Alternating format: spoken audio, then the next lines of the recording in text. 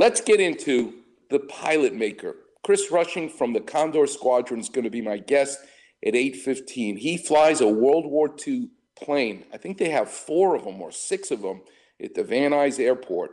And they fly to commemorate holidays. They really do the community a great service, the Condor Squadron. But the plane they fly is made by North American Aviation. The British actually contacted the aerospace company during World War II based in Los Angeles. Lee Atwood was in charge. He was the design engineer. The British said, listen, we've got our own plane, the Curtiss, but we can't make them fast enough, and we know you can. Contacted North American Aviation, and Lee Atwood designed the plane that helped save the day, the Nazis, the Japanese in World War II. That was the P-51 Mustang. But Lee Atwood also designed the AT-6 Texan. When they sold it in Europe, it was called the Harvard. South Africa, Canada, they call it the Harvard. But it's the same plane. It's the AT-6 Texan. And it's a training plane for pilots, better known as the pilot maker. And I'm going to ask Chris Rushing, is this plane a training plane because it's harder to fly than the Mustang, or is it easier? Because if it's a plane that's harder to fly, then it's kind of like Lorne Michaels being the pilot maker for comedians. He's so tough on these comedians, but when they leave Saturday Night Live, they're ready to become movie stars. In sports, the coaching tree, the pilot maker, is Bill Belichick. Every one of these assistants, they win Super Bowl rings. He's won 6 of them. And they all think they can be just like him because they've been his assistant winning rings. Here's the problem. Every one of them seems to fall flat on their face. They cannot do what he does.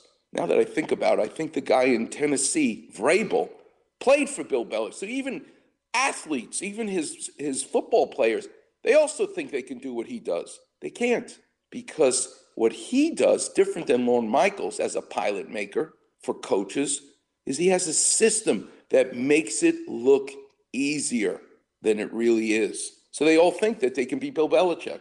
Let's listen to Ian O'Connor talk about Bill Belichick and his coaching tree. Number 1. Well, remember, Rich, when Belichick coached Cleveland, and he admitted this, I believe, right before that first Super Bowl when they beat the Rams, he tried to be too much like Parcells, and he didn't have the charisma and personality to pull it off. Okay, that's why the Cleveland thing, one of the reasons why that failed.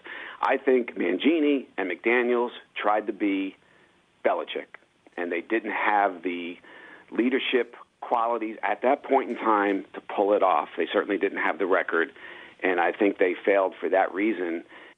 Number 2. It's hard because you need to be yourself, but on the other hand, you've learned from the greatest coach of all time, so how do you not take parts of that with you, right?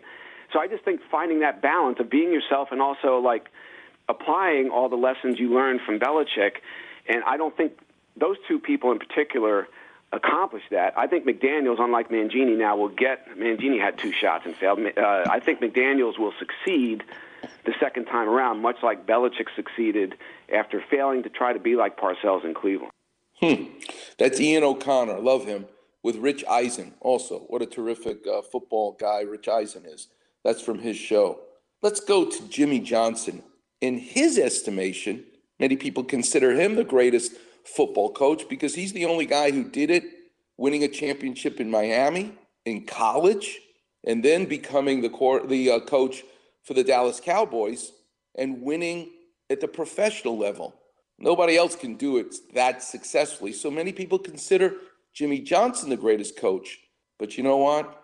Jimmy Johnson considers Bill Belichick the greatest coach of all time because of his system. Let's listen to Jimmy Johnson talk about his friend Bill Belichick. Number 5.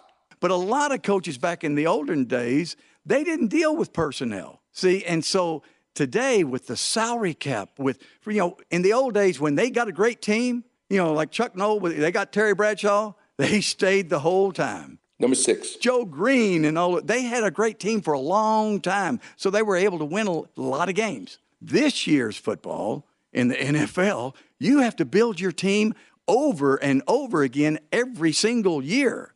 And so you have to be a great teacher. The one thing Belichick is, he is a fantastic teacher. Look at his assistants. He's taught all of his assistants his system. He doesn't go out and hire big name assistant coaches. He grooms them and brings them right on up. He teaches them. So, Jimmy Johnson, why is he so good? Number 7. And that's why he is so good. And again, I don't want to go on and on about it, but I know him and I know what he does. And in today's football, there's very few head coaches that can do it all. Some of them are great offensive coaches. Some of them are great defensive coaches. Some of them are good in front of the team as far as a motivator. A few of them are good personnel guys, but very few of them can do it all. And the greatest underling, the greatest pilot that the pilot maker, Bill Belichick, created is in college, not in the pros, and it's Nick Saban. Let's listen to Tim Tebow interviewing Nick Saban about Belichick. But first, you're going to hear Belichick talking about Nick Saban in that robotic, monotone voice, because he is a system maker, but he gets the best out of everybody. He's the ultimate pilot maker in sports. Number 3. Nick's a tremendous coach, been a great friend, and a coach that I have tremendous respect and admiration for. Coach, I know one of your friends in the game and also a brilliant defensive mind is Coach Belichick. Can you just share a little bit about your relationship with him? Yeah, well, Bill's a really good friend. And it started way back when I actually coached with his father at the Naval Academy in like 1981 or something, who was a great guy and a great coach. And I got to know Bill, and we shared ideas in football, and I have a tremendous amount of respect for him and what he's been able to do.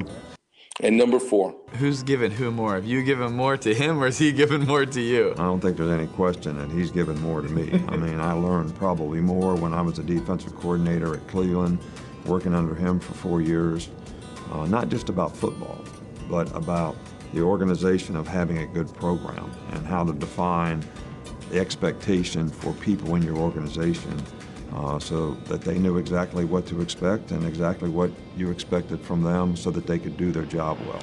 I had 2 great teachers, my pilot makers.